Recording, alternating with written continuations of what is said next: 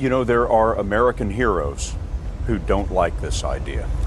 Neil Armstrong, Gene Cernan have both testified against commercial spaceflight and the way that you're developing it, and I wonder what you think of that. I was very sad to see that, because those guys are, those guys are heroes of mine, so it's really tough. I wish they would come and visit and see the hardware that we're doing here. And I think that would change their mind. They inspired you to do this, didn't they? Yes. And to see them casting stones in your direction. It's difficult. Did you expect them to cheer you on? Certainly hoping they would. What are you trying to prove to them? What I'm trying to do is to make a significant difference in spaceflight and help make spaceflight accessible to almost anyone. One of the most difficult choices I've ever faced in life was in 2008. I think I had maybe $30 million left, or $30 or $40 million left in 2008. And I had two choices. I could put it all into one company, and then the other company would definitely die, or split it between the two companies. But if I split it between the two companies, then both might die. When you put your blood, sweat, and tears into creating something, or building something, it's like a child. And so it's like, which one am I going to let one starve to death? I couldn't bring myself to do it, so I split the money between the two. Fortunately, thank goodness, they both came through. What was your biggest failure, and how did it change you? Well, there's a ton of failures along the way, that's for sure.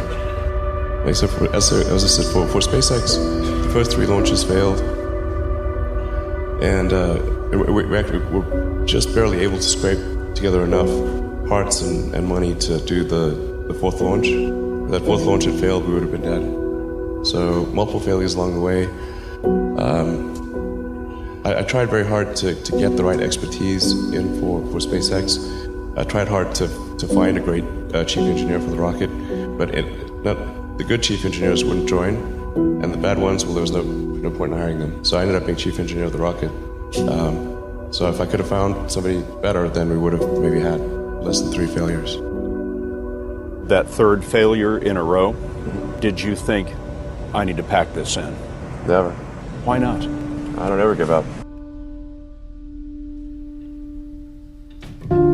So many people tried to talk me out of starting a rocket company. It was crazy. One good friend of mine collected a whole series of videos of rockets blowing up and made me watch those. He just didn't want me to lose all my money. We're doing these things that seem unlikely to succeed, and we've been fortunate, and at least thus far they have succeeded. Now is the time to take risk. You don't have kids. As you get older, your obligations increase. And once you have a family... Start strong, finish strong. Wolf is always scratching. Let's roll. Up at 3:45 a.m., cardio by 4:45 a.m., hitting the iron by 6:15 a.m., in my pickup truck by 7:15 a.m., heading to work, ready to get after it, ready to shoot. There's no substitute for hard work. I'm gonna make something out of myself, and it's gonna be so good, it's bad.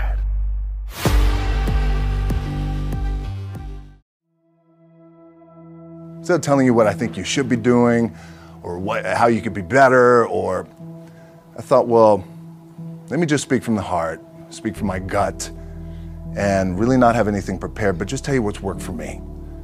And maybe some of the stuff that's worked for me might work for you now, currently, presently, as you guys have your goals and ambitions, but then further on down the line, as you guys continue to live your life. This idea and this notion that you could be anything you want, you can accomplish anything you want, right? We hear that. You've heard that from the time you were little boys. You hear that now. You're already incredibly accomplished. You guys know that. The thing that has worked for me is to remember the hard times. So, and I'm sure you guys all have your processes. And again, I'm going to tell you what's worked for me. So before a big movie comes out, before, back in the days when I was wrestling with WWE, a WrestleMania match, anything big that would happen, I would always take a moment and I'd just remind myself, all right, I was evicted when I was 14. We were kicked off the island. We couldn't live in Hawaii. Had no place to live. A lot of shit happened then when I moved to Nashville. I was arrested multiple times by the time I was 16 years old. I would remember that, and it allows me then to be present in the moment and understand, holy, the stuff I have around me right now, this is the shit that I dreamed of when I was a kid. I am here. I played for University of Miami, played for great teams. Warren Sapp, Ray Lewis, they were my teammates. They were balling. Warren Sapp was playing tight end that time. I was starting defensive tackle. Yeah, they moved him over to D-line. And he looked at me, he's like, yo, dude, I'm gonna take your spot. And I said, you ain't taking my spot. He said, I'm gonna take your spot. I said, no, you ain't. We battled, and he took my spot. Now you can imagine how that with me, because there goes my opportunity. He went in, switched to defensive tackle, lit the world on fire. Well, what that did, it crushed me, it crushed my dreams. I had a piss poor senior year, zero production, no NFL, no combine invite, nothing. Finally went to the CFL, Calgary Stampeders, making $250 a week Canadian. Now I had to send that home to my wife at that time. Had no money. So I remember that. When I got cut from Canada, my dad in his pickup truck came down 4 o'clock in the morning, picked me up in Miami from Tampa. We lived in a little apartment in Tampa. He drove down in his little pickup truck to Miami to get me when I was cut from the CFL. And I thought, well, I leave home like you guys left home. I'm ready to tackle the world, to get after it, achieve my dreams and goals. Crushed by 22, 23 years old. Now I got to move back in with my mom and dad. I played on great teams, though. Wait a second, this is not supposed to be my future. I'm supposed to be in the NFL right now. I'm supposed to be making a lot of coin and buying my parents buying me taking care of my wife, but it never happened. So I pulled out my wallet. I thought, well, let me see how much money I have. I opened it up. I had a 5, a 1, and change. Well, at least I rounded up to $7. But I thought, God, ain't this a bitch? I got $7 in my pocket. Where the f do I go now? What do I do? I can't go back to CFL. The point comes where you hear that voice, the big run's over. Like, you're done, right? So I heard that voice. So as Coach was saying, man, I hold on to that. I'm telling you, my back is up against this mother. We laugh, we joke, we have a good time, but my back is still up against this mother. I do not forget it. What this also helps me do, and again, it works for me, is at some point, you gotta be tired of not being number one. You have to be, and you gotta play angry, and I play angry. Now, I'm cool and calm with my approach, and when I step out on my field, which is a set, or, you know, like, there's some, and you're always gonna have haters, and haters are like, well, God damn, man, how many movies are you gonna make, or how much shit are you gonna do? Like, you do a lot of shit. I say, yes, it's my ambition. Of course, why not? I could do it. Yeah, I love what I do. And not only that, but in what world do we not work every day? My back is up against this thing, you know, and I started to play angry, by the way, and I still play angry. My last match, Brock Lesnar, transitioned, and I realized if I had to be great at something, I wanted to be great in this world of Hollywood and movie making and producing and entertainment, I had to commit, and like you guys have to commit. Obviously, you commit to something, commit to the goal. So I quietly retired. 2 years later, I thought, what did I do with my career? Because my movies were not doing well. I was written off. I was like, it was around 2006, 2007. I was like, I left. I pulled a Jim Brown. I left when I was on top, like number one in the wrestling business, and I left. It was a ballsy, gutsy, some call it stupid move, but I had to commit and I had to follow what was in my gut. What helps me is to keep the hard times in the front of my mind, because it allows me to go into these big moments that I've worked my ass off, and you guys have worked your ass off. It allows me to go into these big moments with a different perspective. What it also does for me, and again, this is what works for me. Like, my back is up against this mother. Every day, it's against this wall. But it's up against this mother because it's what I believe in. And when my back is against this mother, then there's nowhere to go. But that way, that's it. Doesn't mean you don't smile. Doesn't mean you don't laugh and joke, right? You're happy. I'm happy. I'm a happy guy. But when it comes to business and when it comes to executing, it's up against this. And I got to go that way. And I don't give a fuck who is in front of me. They're not going to stop me. The key for me was, where does it start? What's the anchor? What's the anchor? So I could have all these ambitions, and you guys have all these ambitions, which is great. It's important. I'll play this role, you'll play that role. I'll execute this thing, and it'll come out this summer. You guys will execute this thing during the summer, right, when it's time to really put in a lot more work. But the key with me is just always finding what the anchor is. And the anchor is getting up at 4 o'clock in the morning every day before anybody else and grounding my thought process is in the no one will outwork me. No one. I love and I respect you guys. Motherfucker won't outwork me. All starts with this. 2 hands, putting it to work. My last match in WWE, I'll share this with you guys too, is that, again, because there's a little bit of takeaway here from all this, is I wrestled John Cena, and I went in, I think it was 2013, I went in WWE champion, and we went in MetLife Stadium. We had a record-breaking attendance, which was amazing that night. We accomplished our goal. So I wrestled with John Cena. We had 45 minutes planned for the match. It's nonstop go, right? So your conditioning is tested. And at that time, I wasn't full-time in WWE. I was just doing these spot matches where I was still shooting G.I. Joe, I think, or Pain and Gain at that time. It was Fast and Furious 6 in London. Had to travel in the ring, get all my ring work in, travel back to shoot Fast and Furious, then back, WWE Raw, doing those shows. The big build-up to WrestleMania against John. We get to MetLife Stadium. It's a big night. This is it. It's game night, right? It's championship night for me. 45-minute match planned out. There's no cut. There's no, all right, well, let's pick it back up tomorrow. You know, it's go time. It's just like you guys in a game. At the 15-minute mark, bang! I feel something pop. I'm like, boom! What the I'm laying there, and both of us are out. I said, oh, fuck, something's going on. And I stick my hand, now there's 85,000 people, right? And we're just laid out like this. I kind of roll over, I stick my hand down in my trunks just to see, I want to make sure that there was no bone sticking out. So if there's no bone sticking out, what the f? Something just happened. Referee comes over and he's like, Rock, you all right? I'm like, yeah, I think I'm all right. I said, I get up, I go to step, and I can't step. I can't do this. I have to use my leg like momentum. I gotta do that. So now in that moment, and you guys are gonna have these moments, you probably already had them already, where you're in the game and you're in the thick of things, and you gotta make a decision. What I gotta do? I'm gonna stay in the game, committed to the team, I committed to my team, the entire roster, right?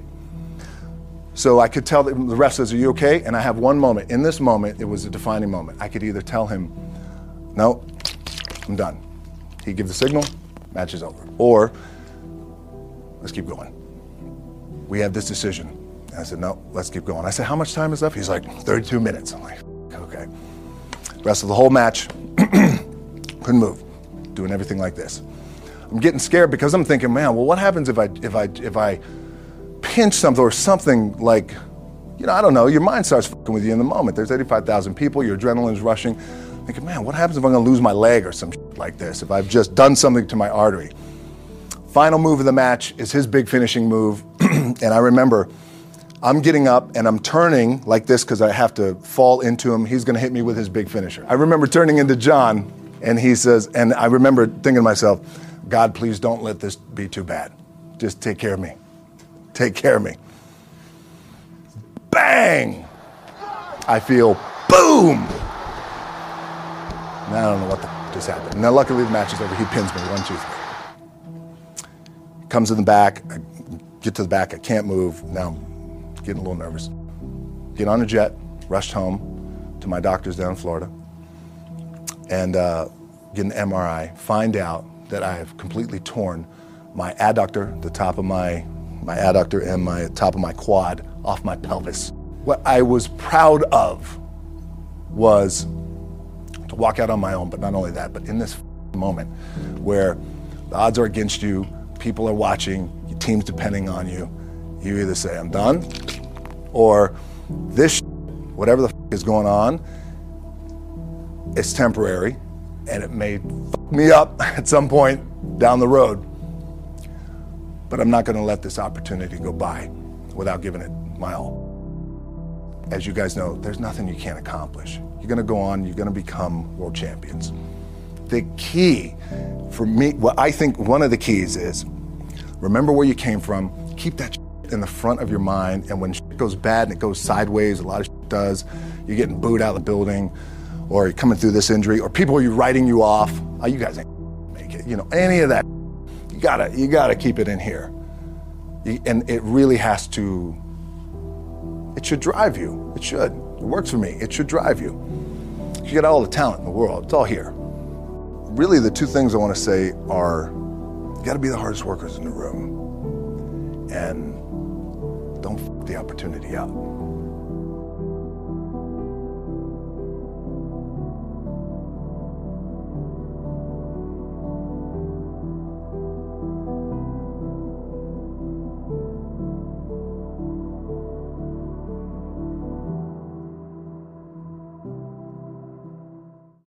I used to spend the night in hotel parking lots.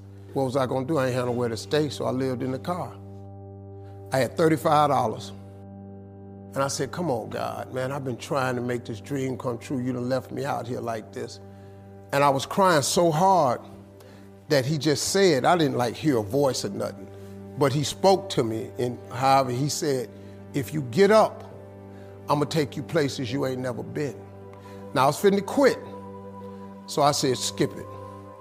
I'm gonna quit anyway. So I got in my car, I went to a payphone, and I was gonna call my dad. You remember back in the day where you could punch in a code and call your answering machine and get your messages? So I called, and I punched in the code, and it said, doop. He said, hey, Steve, this is Chuck Sutton with Showtime at the Apollo. We saw a tape of you. You're very funny. If you could get here Sunday night, we'd love to put you on television. Call me back, let me know if you can make it.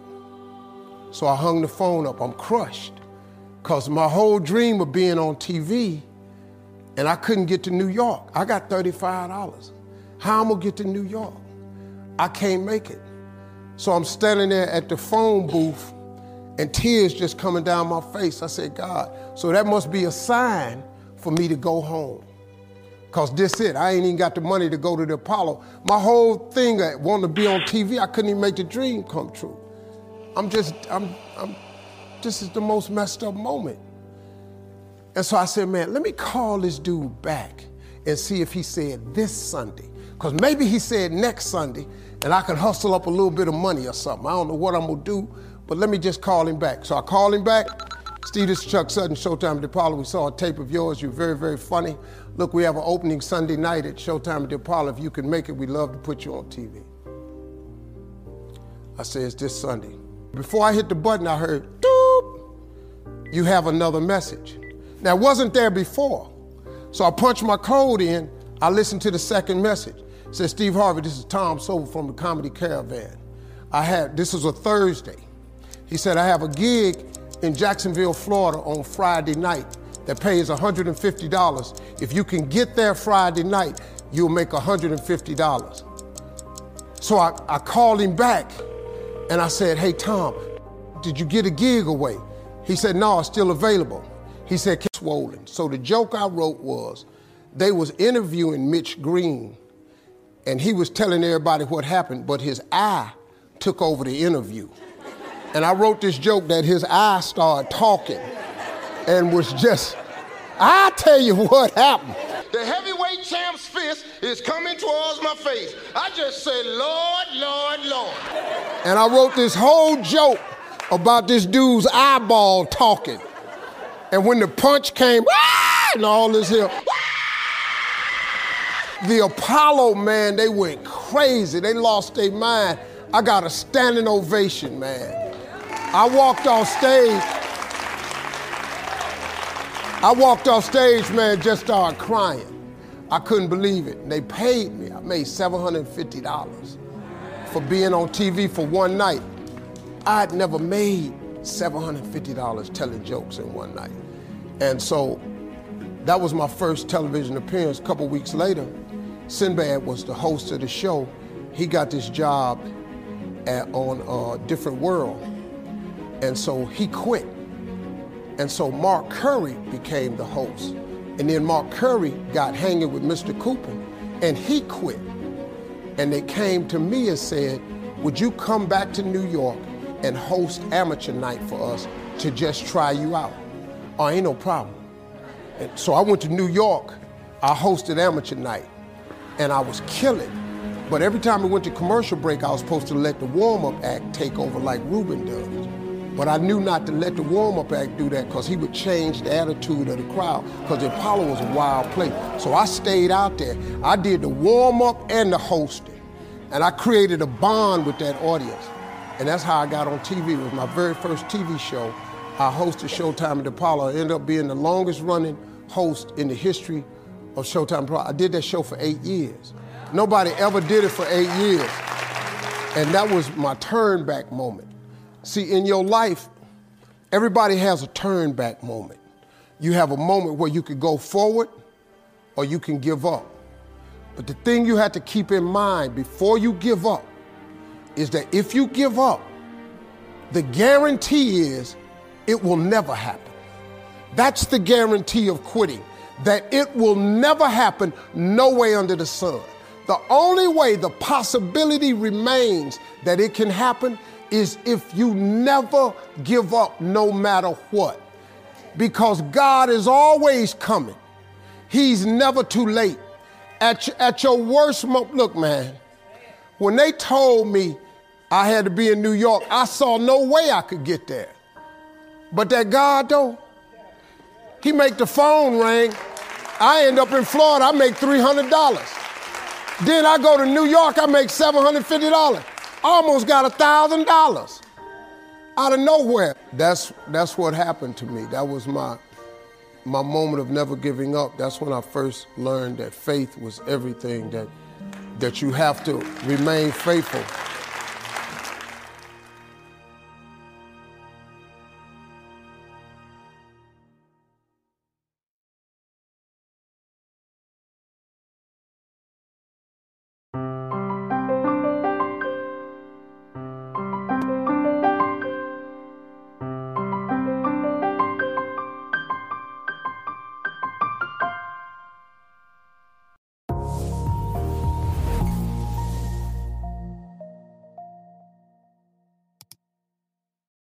I think the definition of greatness is to inspire the people next to you. I think that's what greatness is or should be. It's not something that lives and dies with one person. It's how can you inspire a person to then in turn inspire another person that then inspires another person. And that's how you create something that I think lasts forever. Yeah. And I think that's our challenge as people, is to figure out how our story can impact others and motivate them in a way to create their own greatness. There's a quote from one of my English teachers at Lower Merion named Mr. Fisk. He had a great quote that said, "Rest at the end, not in the middle." And that's something I always live by. You know, I'm not gonna rest, I'm gonna keep on pushing now. There are a lot of answers that I don't have, even questions that I don't have, but I'm just gonna keep going. I'm just gonna keep going, and I'll figure these things out as we go, right? And you just continue to build that way. So I try to live by that all the time. And what brings you the most joy right now? Being with my family. Really? That is the most fun. It's just, it's hanging out with them all summer, being able to like do things that I ordinarily couldn't do. Yeah. Because of training, because of season and stuff like that. So being around them and watching Bianca grow up, because there are a lot of things that I miss with Natalia and Gianna because I was playing. So being there every day with them is so much fun, man. So it brings me the most joy. What does love feel like?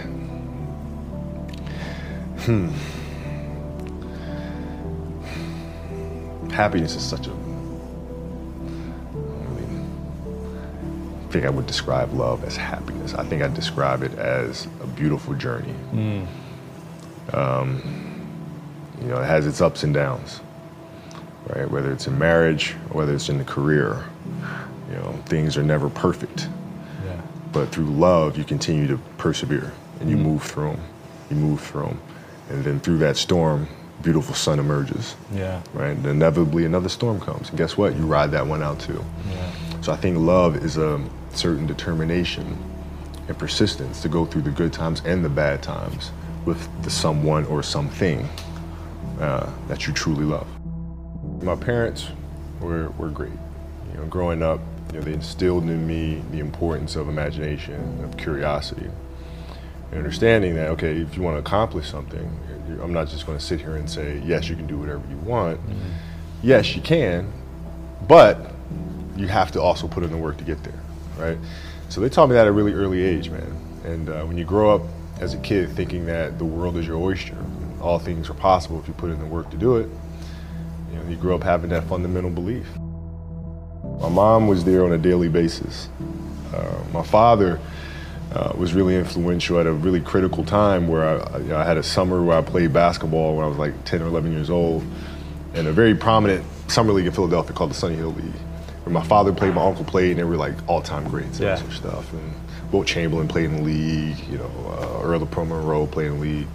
And here I come playing, and I don't score 1 point the entire summer. Really? Not one. How old were you?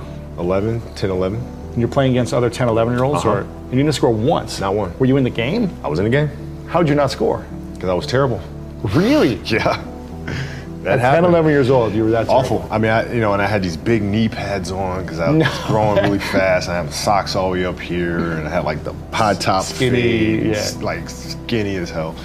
And I scored not a free throw, nothing, not a lucky shot, not a breakaway layup, 0 points. And I remember crying about it and being upset about it. And my father just gave me a hug and said, listen, whether you score 0 or score 60, I'm going to love you no matter what.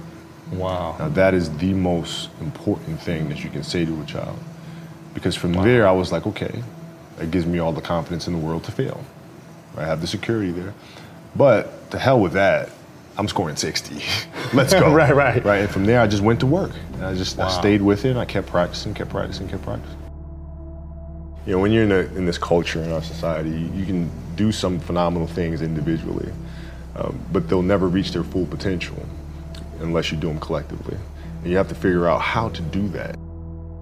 The challenge for me was always compassion and empathy. I think about 2009, things started changing for me. I started really making a conscious effort to better understand. And that doesn't mean, you have compassion and empathy so you go softer on them. It's more like you put yourself to the side and you put yourself in their shoes and understand what they're feeling. And then you have to make certain decisions of, okay, what buttons do I need to push for this player to get them to the next level? So it's not sit around and it's all happy-go-lucky type of thing. If you're leader, your job is to get the best out of them, even if they may not like it at that time. One of the things that I had to learn is how to get the best out of my teammates. Yeah. And most people think it's a simple thing, pass them the ball. But that's not how you make guys better. You have to really affect their behavior. How do you do that? So, I would tell guys, we got back-to-backs. I don't care if we're in Miami, I don't care if we're in a great city of Chicago. You can't go out, we gotta get rest. Right? Back-to-back games. Back-to-back games, right? Monday, Tuesday. You play Monday, you play again Tuesday. Guys aren't gonna listen, right? Right. So a few times say, all right, we'll all go out. We'll go out together. Really? I'll drink with you, right? But the next morning, I'm banging on your door at 5 in the morning.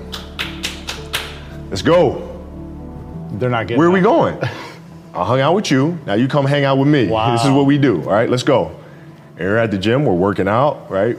We hit the bus. We go to practice. We play that night. And they're dead. And they're like, lesson learned. Really? Lesson learned. Take them out once. Listen, if you're gonna do that. But don't let that compromise what we're here to do. Right. This is why we're here. This is why you're here in the first place. What does losing feel like to you? It's exciting. Why is it exciting? Because it means you have different ways to get better. There's certain things that you can figure out that you can take advantage of, right? Certain weaknesses that were exposed that you need to shore up, right? So it was exciting. I mean, it sucks to lose. Right. But at the same time, there are answers there if you just look at them. I'll give you an example. So Katie Lou Samuelson is one of the best college basketball players in the country. She plays at UConn. She's going to be a senior. And they just had a really tough season last year where they lost to Notre Dame in the final. And so I asked her, I said, have you watched the Notre Dame game? She was like, no. I said, well, why not? I said, I don't want to watch that. I said, I know you don't, but you're going to play Notre Dame this year, yeah? Yeah. What's the chances you see him again in the final? She goes, well, you probably see him again. I said, well, you can't show up and play them without knowing why you lost that one, right? So, you know, the mistakes that you've made in that game, you have to do the hard stuff and watch that game and study that game to not make those mistakes over and over again just because you weren't brave enough to face it. So she came down to the office. I brought her down to the office and we sat down, we watched that game together. Wow. Right? And you gotta deal with it. Face it. You gotta deal with it. Face it, learn from it. When you play for 20 years, I played for 20 years, you reach a certain level, you're like, okay, wait a minute, I have to start again at the base of a mountain and try to climb the top of this mountain. First of all, what mountain am I climbing? I don't even know, like, what the hell am I gonna be doing? And it's very scary. It's very scary. Even for you? Oh, absolutely. Wow. Absolutely. And the thing that helped me actually was hurting my Achilles, because that forced me to sit there and say, okay, the day could be today that your career is over. Now what do? You have these ideas about doing something with your life after basketball, but what if today is the day that's it? Now what do you do? So I had all this time sitting there with my Achilles injury and contemplating and thinking, and I said, I better get to work. Wow. That was that. The mentality book is really about process and craft. I've broken the book up into two sections. And process is really about the process of preparing, you know, through injury, recovery, studying of the game. And then the craft is the actual performance and the tactics. And so a lot of things that I learned through the game were through photos. You can look at a photo and see like a player making a move, and look at the angle of his feet, look how he's using his hands on defense, and I can really break down things to the smallest detail through that. And that's what you'll see in this book. I mean, it's really a basketball Bible. You'll see how I break things down, like how I'm looking at things to the smallest of detail. Yeah. And that's the best way to understand how to have that kind of mentality, is to ask questions, and then find answers. And then that leads to more questions, and you find more answers, and that's what the book is. So how can we teach our children what it means to work hard? Well, you do it through training, right? So when I get up in the morning, my daughter goes with me. 4 a.m.? 4 a.m. My 15-year-old goes with me. She goes with me before school, and it becomes a daddy-daughter thing. That's cool. She just got her permit, right? So she drives in the morning. It becomes a cool thing, right? But through that process, she understands the value of hard work and things taking time. And the same thing with my 12-year-old, right? She practices every day, right? And so it's through those behaviors is where I find the motivation to do it.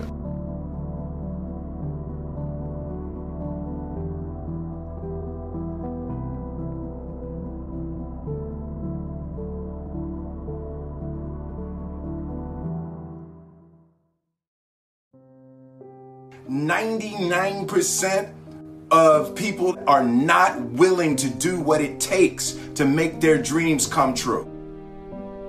The Marines have a saying, everybody wants to go to heaven, but nobody wants to die. The center of bringing any dream into fruition is self-discipline. You know, something as simple as food and eating. It's not about your body as much as it is about your mind. It's getting command of your mind to be able to choose actions that are in your own best interest. Every day we are choosing shit that's not in our own best interest. So if the world is attacking you and the world wants to fight you and the world's trying to hold you down, so you're gonna kick yourself in the balls? So you're gonna stop yourself from getting what you dream. And I think the word discipline has kind of gotten a bad name. We think about it in terms of punishment. I'm not talking about discipline in that way. I'm talking about discipline in the sense that you forego immediate pleasure for the exchange of long-term self-respect. I believe that self-discipline is the definition of self-love. That when you say that you love yourself, that means that you have behavior towards yourself that is loving. Self-discipline is the center of all material success. You cannot win the war against the world if you can't win the war against your own mind.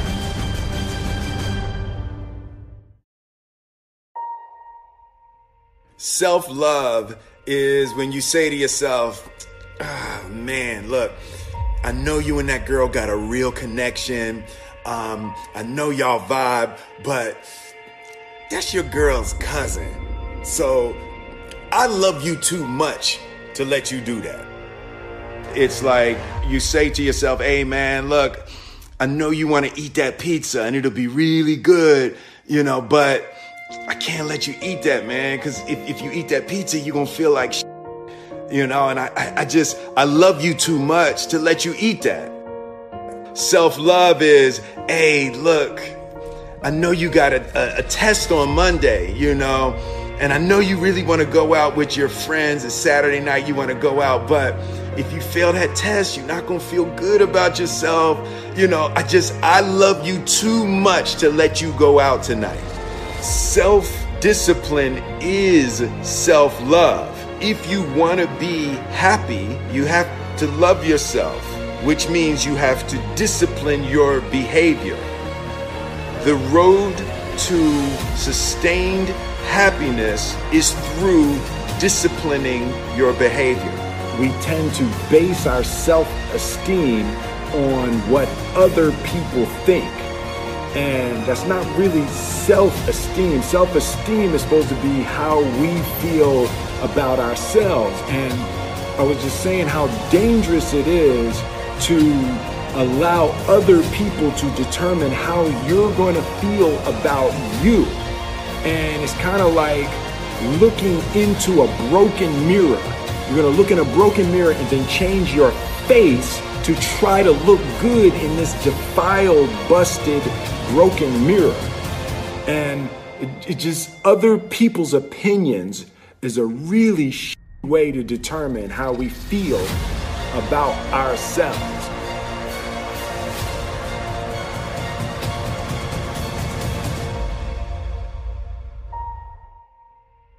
It don't matter whose fault it is that something is broken if it's your responsibility to fix it. For example, it's not somebody's fault if their father was an abusive alcoholic, but it's for damn sure their responsibility to figure out how they're going to deal with those traumas and try to make a life out of it. It's not your fault if your partner cheated and ruined your marriage, but it is for damn sure your responsibility to figure out how to take that pain and how to overcome that and build a happy life for yourself.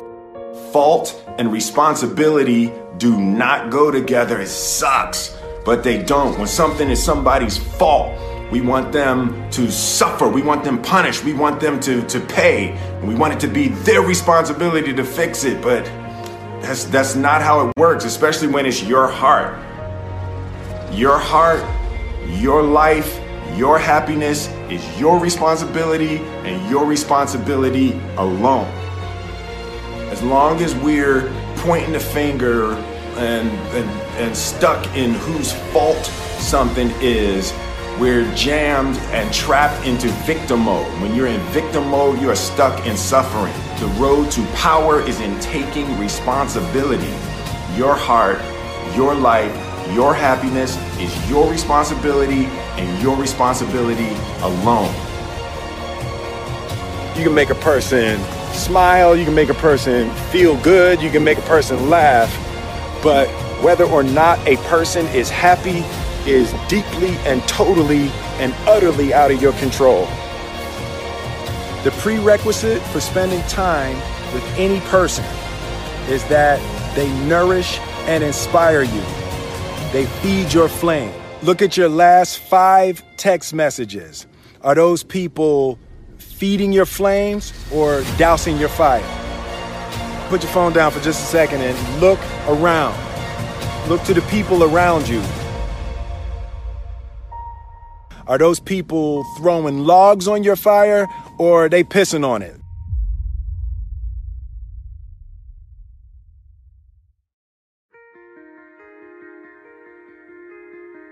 I want my life, I want my work, my family, I want it to mean something. And it's like, if you are not making someone else's life better, then you're wasting your time.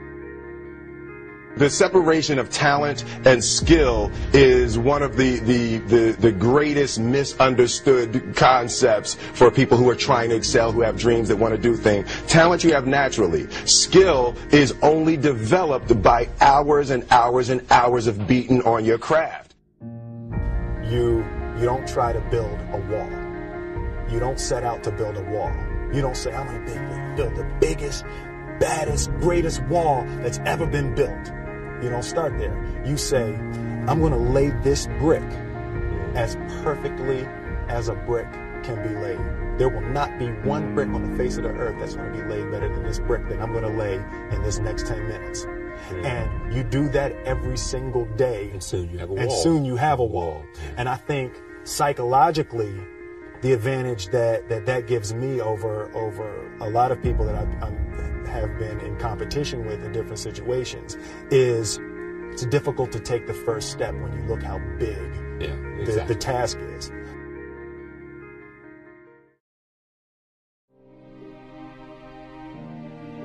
The definition of who I am is very clear to me, and it also redefines who I want to be, in that I know for a fact that I'm stronger than I thought I was. You know, you can't help but ask yourself the question, what would I do if I was in Muhammad Ali's shoes? I'm motivated by fear. I hate being scared to do something. And I think what developed in my early days was the attitude that I started attacking things that I was scared of. Why were you scared in your bed the night before? What do you need that fear for? Just don't go. Why are you scared in your bed 16 hours before you jump? Why are you scared in the car? Why could you not enjoy breakfast? Fear is fear of what?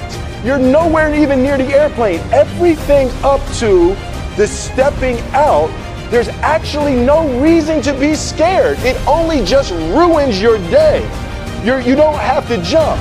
And then in that moment, all of a sudden, where you should be terrified is the most blissful experience of your life. And God placed the best things in life on the other side of terror.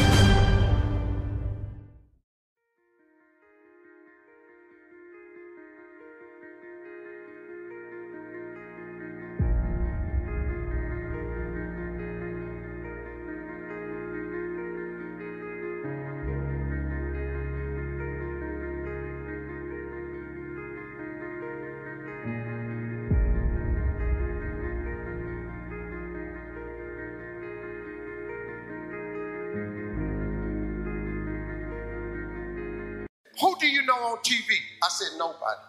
She said, anybody in the school ever been on TV? I said, no, ma'am. She said, anybody in your neighborhood ever been on TV? I said, no, ma'am. She said, well, what makes you think you can be on TV? And she crushed me. I'm going to try to share with you what I've learned in my lifetime. All the difficulties, all the ups and downs, all the mistakes, everything I've learned from it. I'm going to just put it in a condensed package. 6th grade now, 1968, I'm 10. They sitting up there and people started standing up. Brenda wants to be a doctor. Larry wants to be a lawyer. So I stood up and I'm thinking to myself, now this is a gold star moment right here. Oh yeah, this is the day I've been waiting on. I'm gonna get recognized for the brilliant cat that I am. And it's no doubt in their mind now who the star student of this school is. because I done put something on my paper that was unbelievable. Because nobody had wrote on their paper, I want to be on TV. I get up in front of the class, she said, what did you write on your paper? This is big. I said, I want to be on TV. She said, why did you write that on your paper? I said, because that was our assignment for today. She said, and what made you think you could write such a thing on your paper? Who do you know on TV? I said, nobody. She said, anybody in this school ever been on TV? I said, no, ma'am. She said, anybody in your neighborhood ever been on TV? I said, no, ma'am. She said, well, what makes you think you can be on TV? And she crushed me. I said, I don't know, but that's what I want to do. She said, I'm going to call your house and I'm going to tell your mother that you're a smart aleck. So when I got home, she on the front porch. And she said, what did you do up at that school? I said, well, Mama, I just did what she asked me to do. She asked me what I wanted to be. I wrote, I want to be on TV. She said, why did you write that on the paper? I said, because Mama, that's what I want to be. She said, when your daddy get home, I'm going to tell him you've been up at the school being a smart aleck. So he comes home, he takes his bath, and he's reading the paper, and afterwards, he said, boy, come in here. He said, what is this your mama telling me you did up at the school? And she's standing there. Tell him what you did. And I said, I wrote on a piece of paper, I want to be on TV. He said, what you do that for? I said, because that's what the teacher asked us, Daddy, what we want to be. She said, and you being up there being smart, he going to put a smart answer, he want to be on TV. My father looked at me and said, well, what's wrong with that? He was going, well, Slick, he got to be more reasonable like the teacher said. He said, well, Bill, that don't make no sense. If that's what the boy want to be. She said, he can't do what he want to do. Got to do like the teacher said. He said, boy, go in your rooms. Come in the room a little bit later on. He said, boy, what you write on your paper? I said, I want to be on TV. He said, well, what she want you to put on the paper? I said, I don't know, Daddy, like a policeman or a ball player or something. That's what all the rest of the boys would. He said, well, put that on the paper. And take it back up to the dream-killing heifer. So he said, now take that paper and put it in your drawer. He said, every night before you go to bed, read your paper. He said, every morning when you get up and go to school, read your paper. I did it. If you turn on your television set 7 days a week, I'm on there somewhere, because that is a principle of success that all successful people know.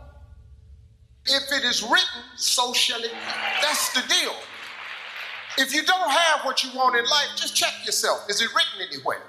Have you wrote it down? Have you claimed it? Have you laid it into faith? Have you willed it into existence? Has it become a law? Did you write it down? If it ain't written down, what you want? And what I learned was that success that all successful people know, we write it down. It's a vision board. You got to have vision boards, man. You ought to see what's on my laptop and my computer. Even I still have visions. A man without a dream or vision shall perish. You've all heard this. I just try to put it in a way where it's real talk. See, writing it down makes it doable. If you go through a school zone doing 35 miles per hour and the police stop you and a truck was blocking the sign that said 20 miles an hour, guess what? You still get the ticket. You know why? Because it's a written law. They put it into law. They wrote it down. The fact that you ain't read it, the fact that you didn't see the sign, tough. It's written. 20. You break the law, 20. You got to write it down. That's an important thing. See, here's a cold thing I learned. You got to fix your mindset. You change that. The moment you change your thought, your attitude determines your altitude. The moment you change your thought is the moment you change your existence. A flea is the smallest insect, one of the world's smallest insects. Do you know that a flea has a 36-inch vertical? That's pretty high. The average human being cannot jump 36 inches. If you take that insect and you capture it and put it in a jar and put the lid on it, that insect still has a 36-inch vertical. You know what it does? It jumps 36 inches, but it hits its head and gets knocked back down. So he makes an adjustment. Since I'm getting knocked back down, I'm not going to jump my full potential. I'm just going to jump just enough so I don't get knocked back down. If you get another flea and capture it, the flea goes into the jar. The flea again, another flea, has a 36-inch vertical. But because he's in the jar and he's seen what happens when he hits his head and he gets knocked back down, he duplicates what he sees the other flea doing. And he jumps just high enough where he don't hit his head. The sad thing about it is when these fleas have babies, these fleas are born with a 36-inch vertical. But because they live in the jar with their mama and their daddy, and they got a 36-inch vertical, but they see everybody else jumping just so high, they duplicate.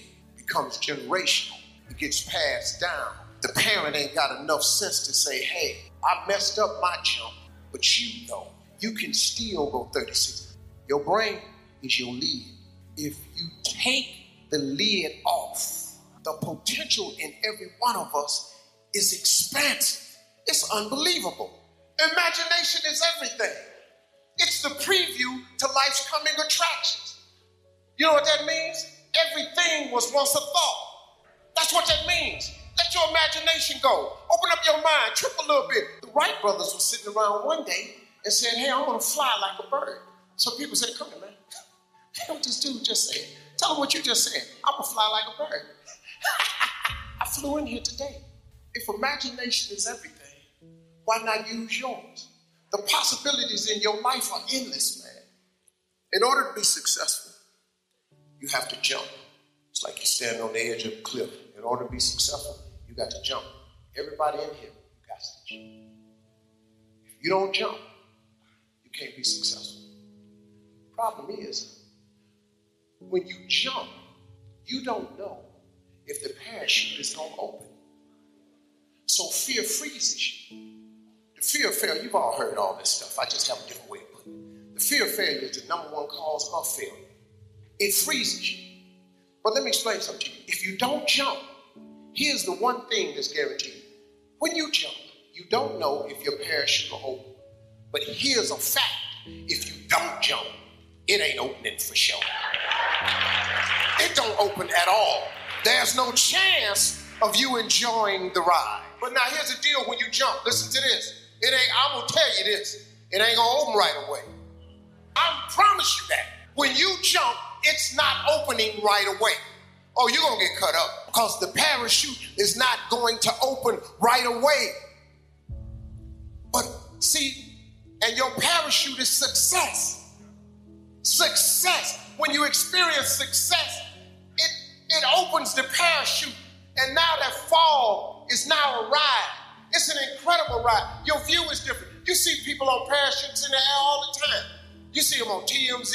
You cut on TV shows and watch people live their life. Stop watching people live a life you could be living. Jump. Jump. You got to jump. What you waiting on? It's safe right here, but it ain't about nothing right here. Living is different from existing. If you want to live, you got to jump, man. Just jump out there. But you got to jump. You got no life standing on this cliff, looking over, looking at everybody fly by, soar through the air like birds. You got to jump, man. That's the cold part.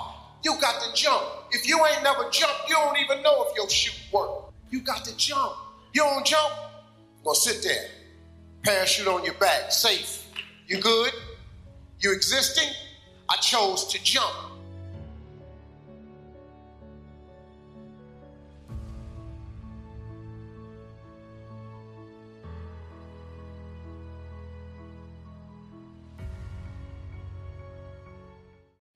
If your job is to try to be the best basketball player you can be, right? To do that, you have to practice, you have to train, right? You want to train as much as you can, as often as you can.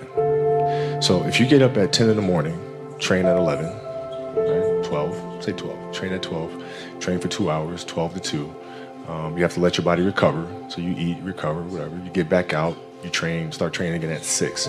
Train from 6 to 8, right? And now you go home, you shower, you eat dinner, you go to bed, you wake up, you do it again, right? Those are 2 sessions. Right? Now imagine you wake up at 3, you train at 4. You go 4 to 6, come home, breakfast, relax, blah, blah, blah.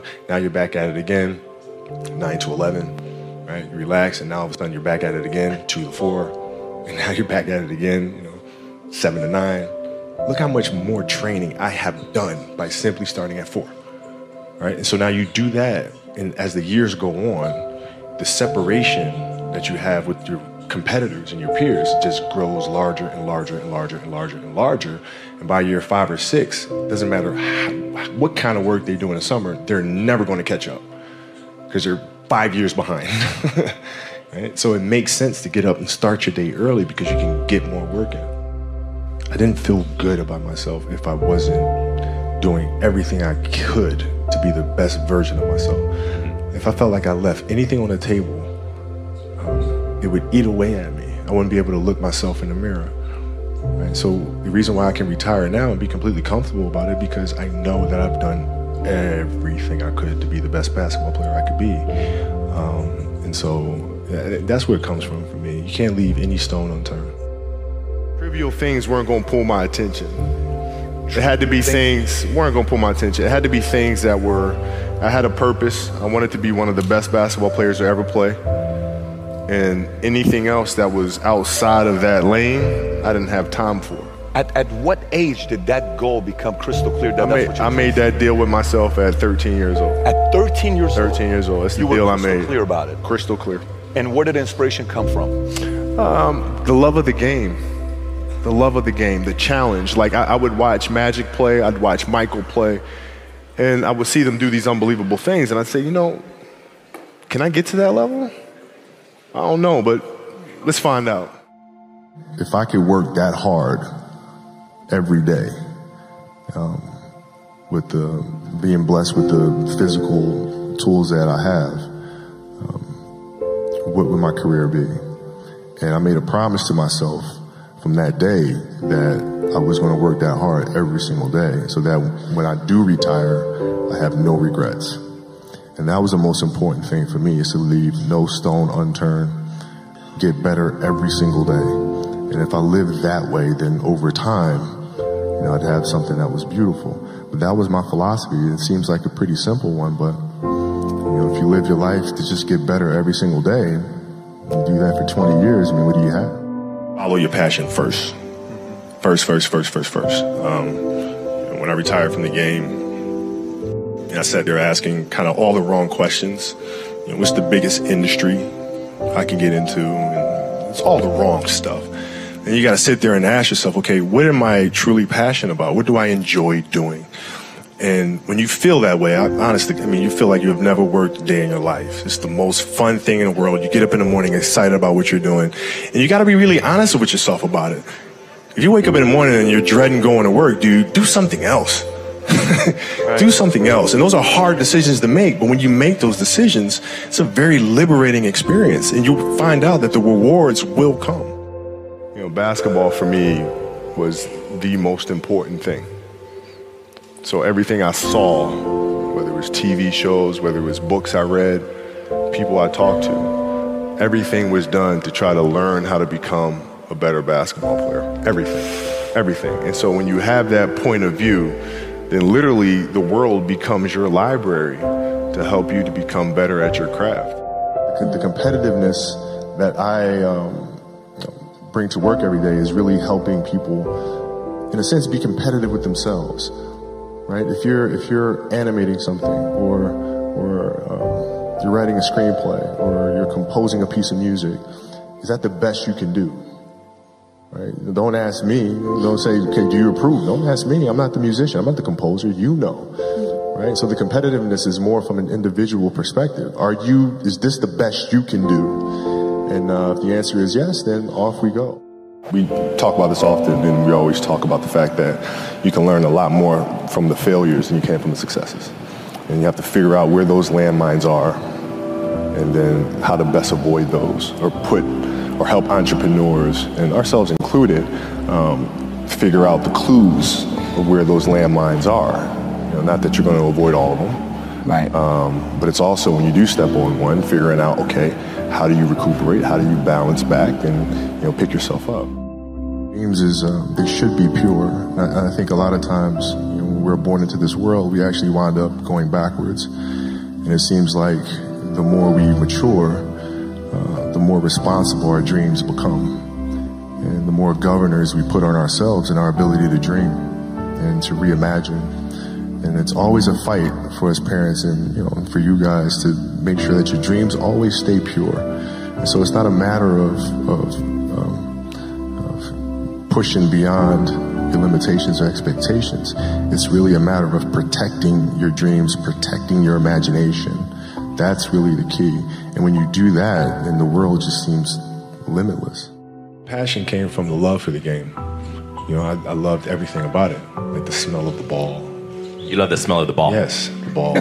You know, the smell of like brand new sneakers, like the sound the ball makes when it hits the ground. Yeah, the ball going through the net, like all those things I love. And so the passion comes from that, because once you have that love, you just want to be a part of this thing all the time. I think the best way to prove your value is to work, is to learn, is to absorb, to be a sponge. But you always want to outwork your potential. You know, as hard as you believe you can work harder than that. If your practices aren't more competitive than the games themselves, you're doing the wrong thing. Mm-hmm. And most of these teams and coaches have gotten into a mindset of resting players. Mm-hmm. Oh, it's too much. You know, we're not going to practice light day. Phil never gave us a light day. Mm-hmm. There's no days off. You show up and you work. Yeah. You practice. Yeah. And practices are going to be worse. They're going to be more physical. There's going to be more trash talking. And I'm going to let you know. Right? Yeah. If you didn't show up today, I'm going to let you know. Yeah. And it's going to be embarrassing. And you're going to hate it. But when Game 7 rolls around, the NBA Finals, you will be prepared.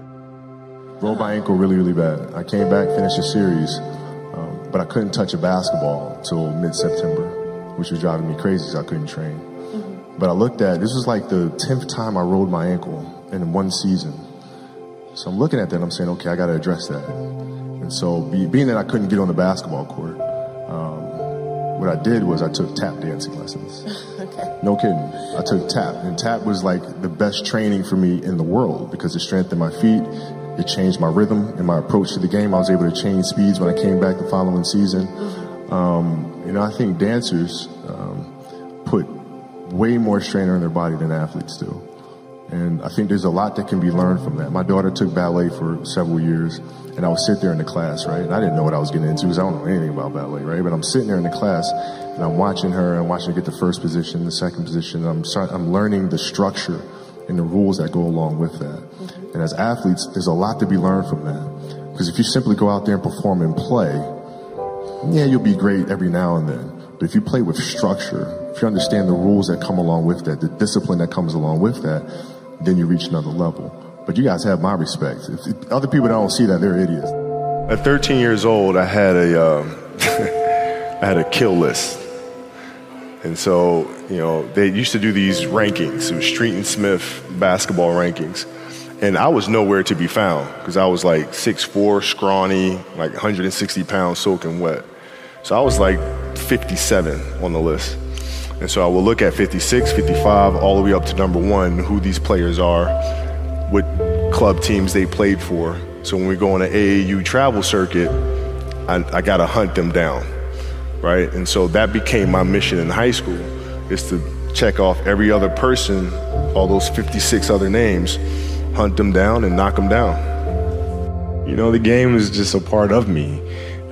So it never leaves. Even now that I'm retired, you know, everything that I've learned from the game of basketball, I've carried it over into life. Mm-hmm. You know, like basketball's helped me be a better person, a better friend, a better father. Well, because there's life lessons that are within the game, mm-hmm. like communication, like unselfishness, like attention to detail, and empathy and compassion. Like all those things are in the game. And as an athlete, if we are aware of those things, it helps us become better human beings.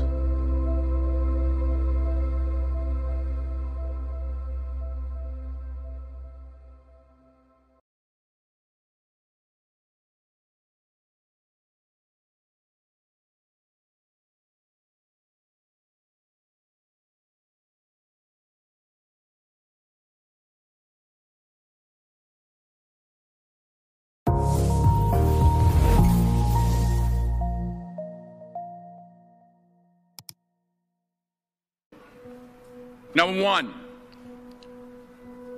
put God first. Put God first in everything you do. Everything that you think you see in me, everything that I've accomplished, everything that you think I have, and I have a few things, everything that I have is by the grace of God. Understand that. It's a gift. 40 years ago, March 27th, 1975, it was 40 years ago, just this past March, I was flunking out of college. I had a 1.7 grade point average. I hope none of you can relate. I had a 1.7 grade point average. I was sitting in my mother's beauty shop. They still call it beauty shops now? What they call it now? Yeah, I was sitting in the beauty parlor.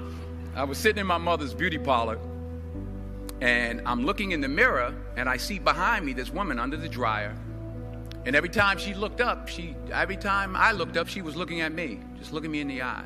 And I didn't know who she was, and I said, she said, somebody give me a pen, give me a pencil. I have a prophecy. March 27, 1975, she said, boy, you are going to travel the world and speak to millions of people. Now, mind you, I flunked out of college. I'm thinking about joining the Army. I didn't know what I was going to do, and she's telling me I'm going to travel the world and speak to millions of people. Well, I have traveled the world, and I have spoke to millions of people. But that's not the most important thing, the success that I had. The most important thing is that what she taught me and what she told me that day has stayed with me since. I've been protected. I've been directed. I've been corrected. I've kept God in my life, and it's kept me humble. I didn't always stick with him, but he always stuck with me. So stick with him in everything you do. If you think you want to do what you think I've done, then do what I've done and stick with God. Number 2, fail big. That's right. Fail big.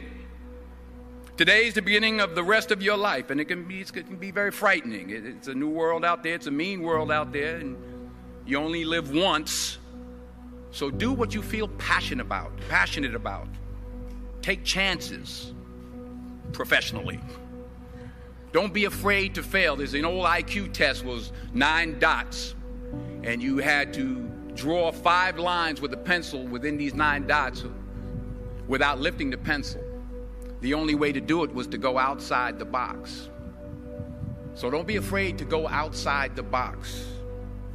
Don't be afraid to think outside the box. Don't be afraid to fail big, to dream big. But remember, dreams without goals are just dreams, and they ultimately fuel disappointment. So have dreams, but have goals. Life goals, yearly goals, monthly goals, daily goals. I try to give myself a goal every day. Sometimes it's just to not curse somebody out. Simple goals, but have goals. And understand that to achieve these goals, you must apply discipline and consistency. In order to achieve your goals, you must apply discipline, which you have already done, and consistency every day, not just on Tuesday and miss a few days. You have to work at it every day. You have to plan every day. You've heard the saying, we don't plan to fail, we fail to plan. Hard work works. Working really hard is what successful people do. And in this text, tweet, twerk world that you've grown up in, remember, just because you're doing a lot more doesn't mean you're getting a lot more done. Remember that. Just because you're doing a lot more doesn't mean you're getting a lot more done. Don't confuse movement with progress. My mother told me, she said, yeah, because you can run in place all the time and never get anywhere. So continue to strive, continue to have goals, continue to progress. Number 3, you'll never see a U-Haul behind a hearse. I'll say it again. You'll never see a U-Haul behind a hearse. I don't care how much money you make, you can't take it with you. The Egyptians tried it. They got robbed. That's all they got.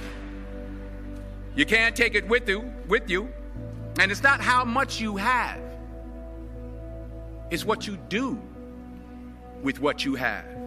We all have different talents. Some of you will be doctors, some lawyers, some scientists, some educators, some nurses, some teachers. Yeah, okay. Some preachers. The most selfish thing you can do in this world is help someone else.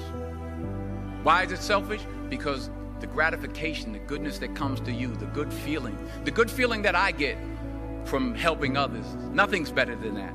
Well, one or two things, but nothing's better than that. Not jewelry, not big house I have, not the cars, but it's the joy. That's where the joy is, in helping others. That's where the success is, in helping others. Finally, I pray that you put your slippers way under the bed tonight, so that when you wake up in the morning, you have to get on your knees to reach them. And while you're down there, say thank you for grace. Thank you for mercy. Thank you for understanding. Thank you for wisdom. Thank you for parents. Thank you for love. Thank you for kindness. Thank you for humility. Thank you for peace. Thank you for prosperity. Say thank you in advance for what's already yours. It's how I live my life. That's why I am, one of the reasons why I am today. Say thank you in advance for what is already yours. True desire in the heart for anything good is God's proof to you, sent beforehand to indicate that it's yours already. I'll say it again. True desire in the heart, that itch that you have, whatever it is you want to do, that thing that you want to do to help others and to grow and to make money, that desire, that itch, that's God's proof to you, sent beforehand already to indicate that it's yours. And anything you want good, you can have. So claim it. Work hard to get it. When you get it, reach back. Pull someone else up. Each one, teach one. Don't just aspire to make a living. Aspire to make a difference. Every failed experiment is one step closer to success. You've got to take risks, and I'm sure you've probably heard that before, but I want to talk to you about why that's so important. I got 3 reasons, and you can pick up your iPhones. First, you will fail at some point in your life. Accept it. You will lose. You will embarrass yourself. You will suck at something. There's no doubt about it. And I know that's probably not a traditional message for a graduation ceremony, but hey, I'm telling you, embrace it, because it's inevitable. And I should know. In the acting business, you fail all the time. Early on in my career, I auditioned for a part in a Broadway musical. Perfect role for me, I thought, except for the fact that I can't sing. So I'm in the wings. I'm about to go on stage, but the guy in front of me, he's singing like Pavarotti. He's just, and he's just going on and on and on. And I'm just shrinking. I'm getting smaller and smaller. So they say, oh, thank you very much, and you'll be hearing from us. So I come out with my little sheet music, and it was Just My Imagination by the Temptations. That's what I came up with. So I hand it to the accompanist, and she looks at it and looks at me and looks out at the director and was like, So I start, you know, I'm going to sing. I'm like, it's just my imagination once again, and then coming away with me. And I'm not saying anything, so I'm thinking I'm getting better. So I start getting into it. It was just my imagination. Running. This, thank you. Thank you very much, Mr. Washington. Thank you. So I assumed I didn't get the job. But the next part of the audition, he called me back. The next part of the audition is the acting part of the audition. So I'm like, hey, okay, maybe I can't sing, but I know I can act. So they pair me with this guy, and again, I didn't know about musical theater.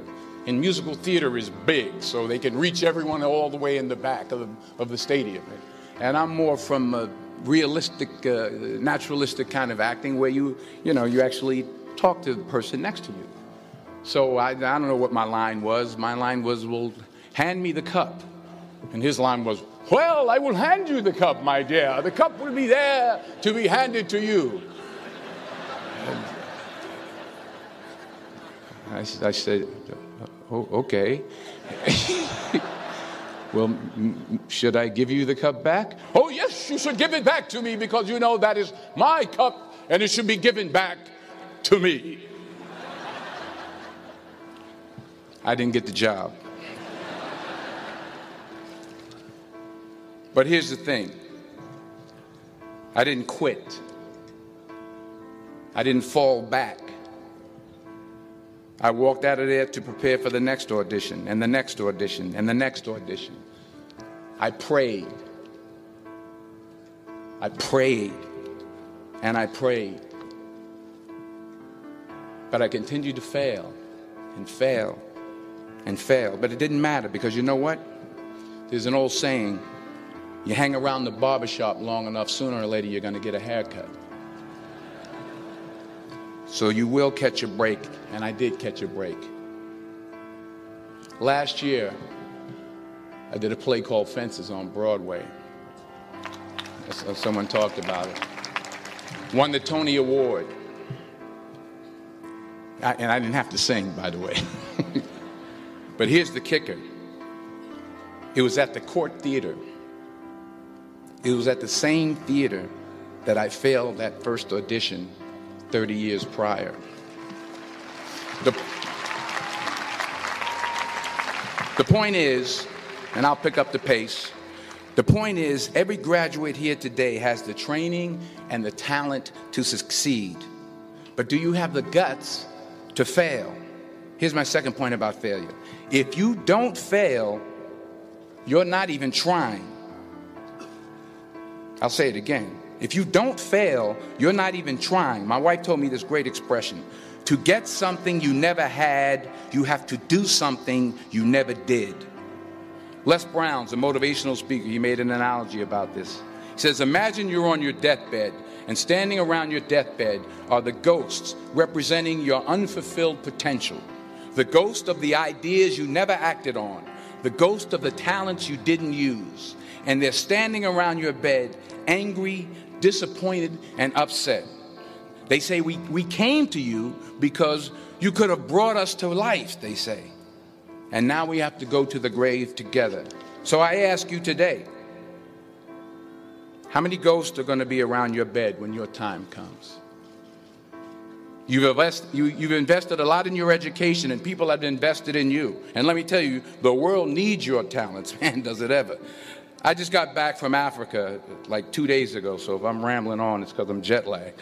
I just got back from South Africa. It's a beautiful country, but there are places there with terrible poverty that need help. And Africa is just the tip of the iceberg. The Middle East needs your help. Japan needs your help. Alabama needs your help. Tennessee needs your help. Louisiana needs your help. Philadelphia needs your help. The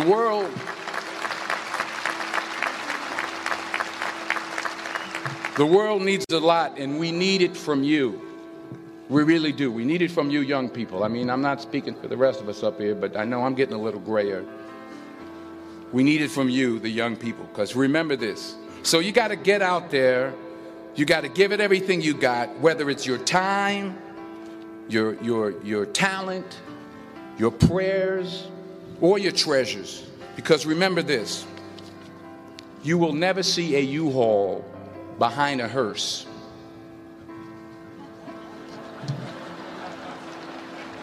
I'll say it again. You will never see a U-Haul behind a hearse. You can't take it with you. The Egyptians tried it, and all they got was robbed. So the question is, what are you going to do with what you have? I'm not talking about how much you have. Some of you are business majors. Some of you are theologians, nurses, sociologists. Some of you have money. Some of you have patience. Some of you have kindness. Some of you have love. Some of you have the gift of long suffering. Whatever it is, whatever your gift is, what are you going to do with what you have? All right, now here's my last point about failure. Sometimes it's the best way to figure out where you're going. Your life will never be a straight path. I began at Fordham University as a pre-med student. I took a course called cardiac morphogenesis. I still can't say it. Cardiac morphogenesis. I couldn't read it. I couldn't say it. I sure couldn't pass it. So then I decided to go into pre-law, then journalism. And with no academic focus, my grades took off in their own direction. Yeah, down. I was a 1.8 GPA one semester, and the university very politely suggested that it might be better to take some time off. I was 20 years old. I was at my lowest point.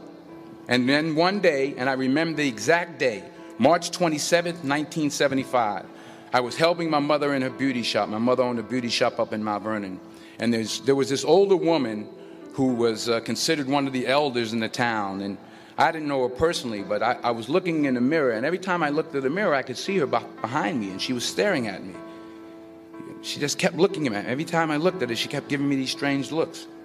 So she finally took the dryer off her head and she said something I'll never forget. First of all, she said, "Somebody give me a piece of paper. Give me a piece of paper." She said, "Young boy, I have a prophecy, a spiritual prophecy." She said, "You are going to travel the world and speak to millions of people." Now, mind you, I'm 20 years old. I'm flunked out of school. In fact, like a wise ass, I'm thinking to myself, maybe she's got something in that crystal ball about me getting back into school next fall. But maybe she was on to something, because later that summer, while working as a counselor at the YMCA camp in Connecticut, we put on a talent show for the campers. And after the show, another counselor came up to me and asked, "Have you ever thought about acting? You're good at that." So when I got back to Fordham that fall, I got in and I changed my major once again for the last time. And in the years that followed, just as that woman prophesied, I have traveled the world and I have spoken to millions of people through my movies. Millions who up till this day couldn't see me, who up till this day I couldn't see while I was talking to them, and they couldn't see me. They could only see the movie. They couldn't see the real me. But I see you today, and I'm encouraged by what I see, and I'm strengthened by what I see,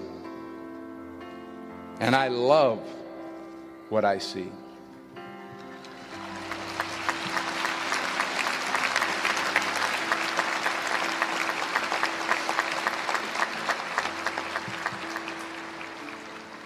One more page, and I'll shut up. Let me conclude with this one final point, and actually the president kind of brought it up. It has to do with the movie Philadelphia. She stole my material. Many years ago, I did this movie called Philadelphia. We filmed some of the scenes right here on campus. Philadelphia came out in 1993. Most of you were probably still in diapers. Some of the professors, too. But that cracked me up. But it was a good movie. Rent it on, Netflix. It's a good movie. Rent it. I get 23 cents every time you rent it. Please, rent it. True.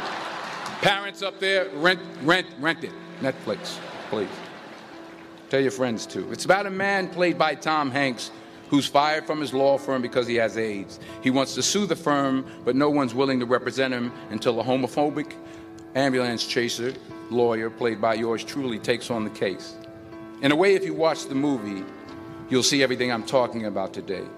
You'll see what I mean about taking risk or being willing to fail. Because taking risk is not just about going for a job. It's also about knowing what you know and what you don't know.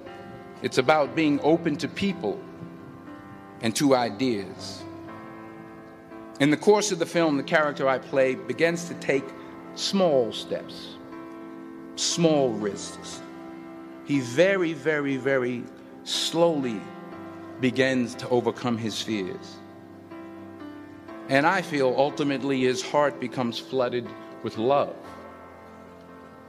And I can't think of a better message as we send you off today. To not only take risks, but to be open to life, to accept new views, and to be open to new opinions, to be willing to speak at a commencement at one of the best universities in the country, even though you're scared stiff. While it may be frightening, it will also be rewarding. Because the chances you take, the people you meet, the people you love, the faith that you have, that's what's going to define you. So members of the class of 2011, this is your mission. When you leave the friendly confines of Philly, never be discouraged. Never hold back. Give everything you got. And when you fall throughout life, and remember this, fall forward.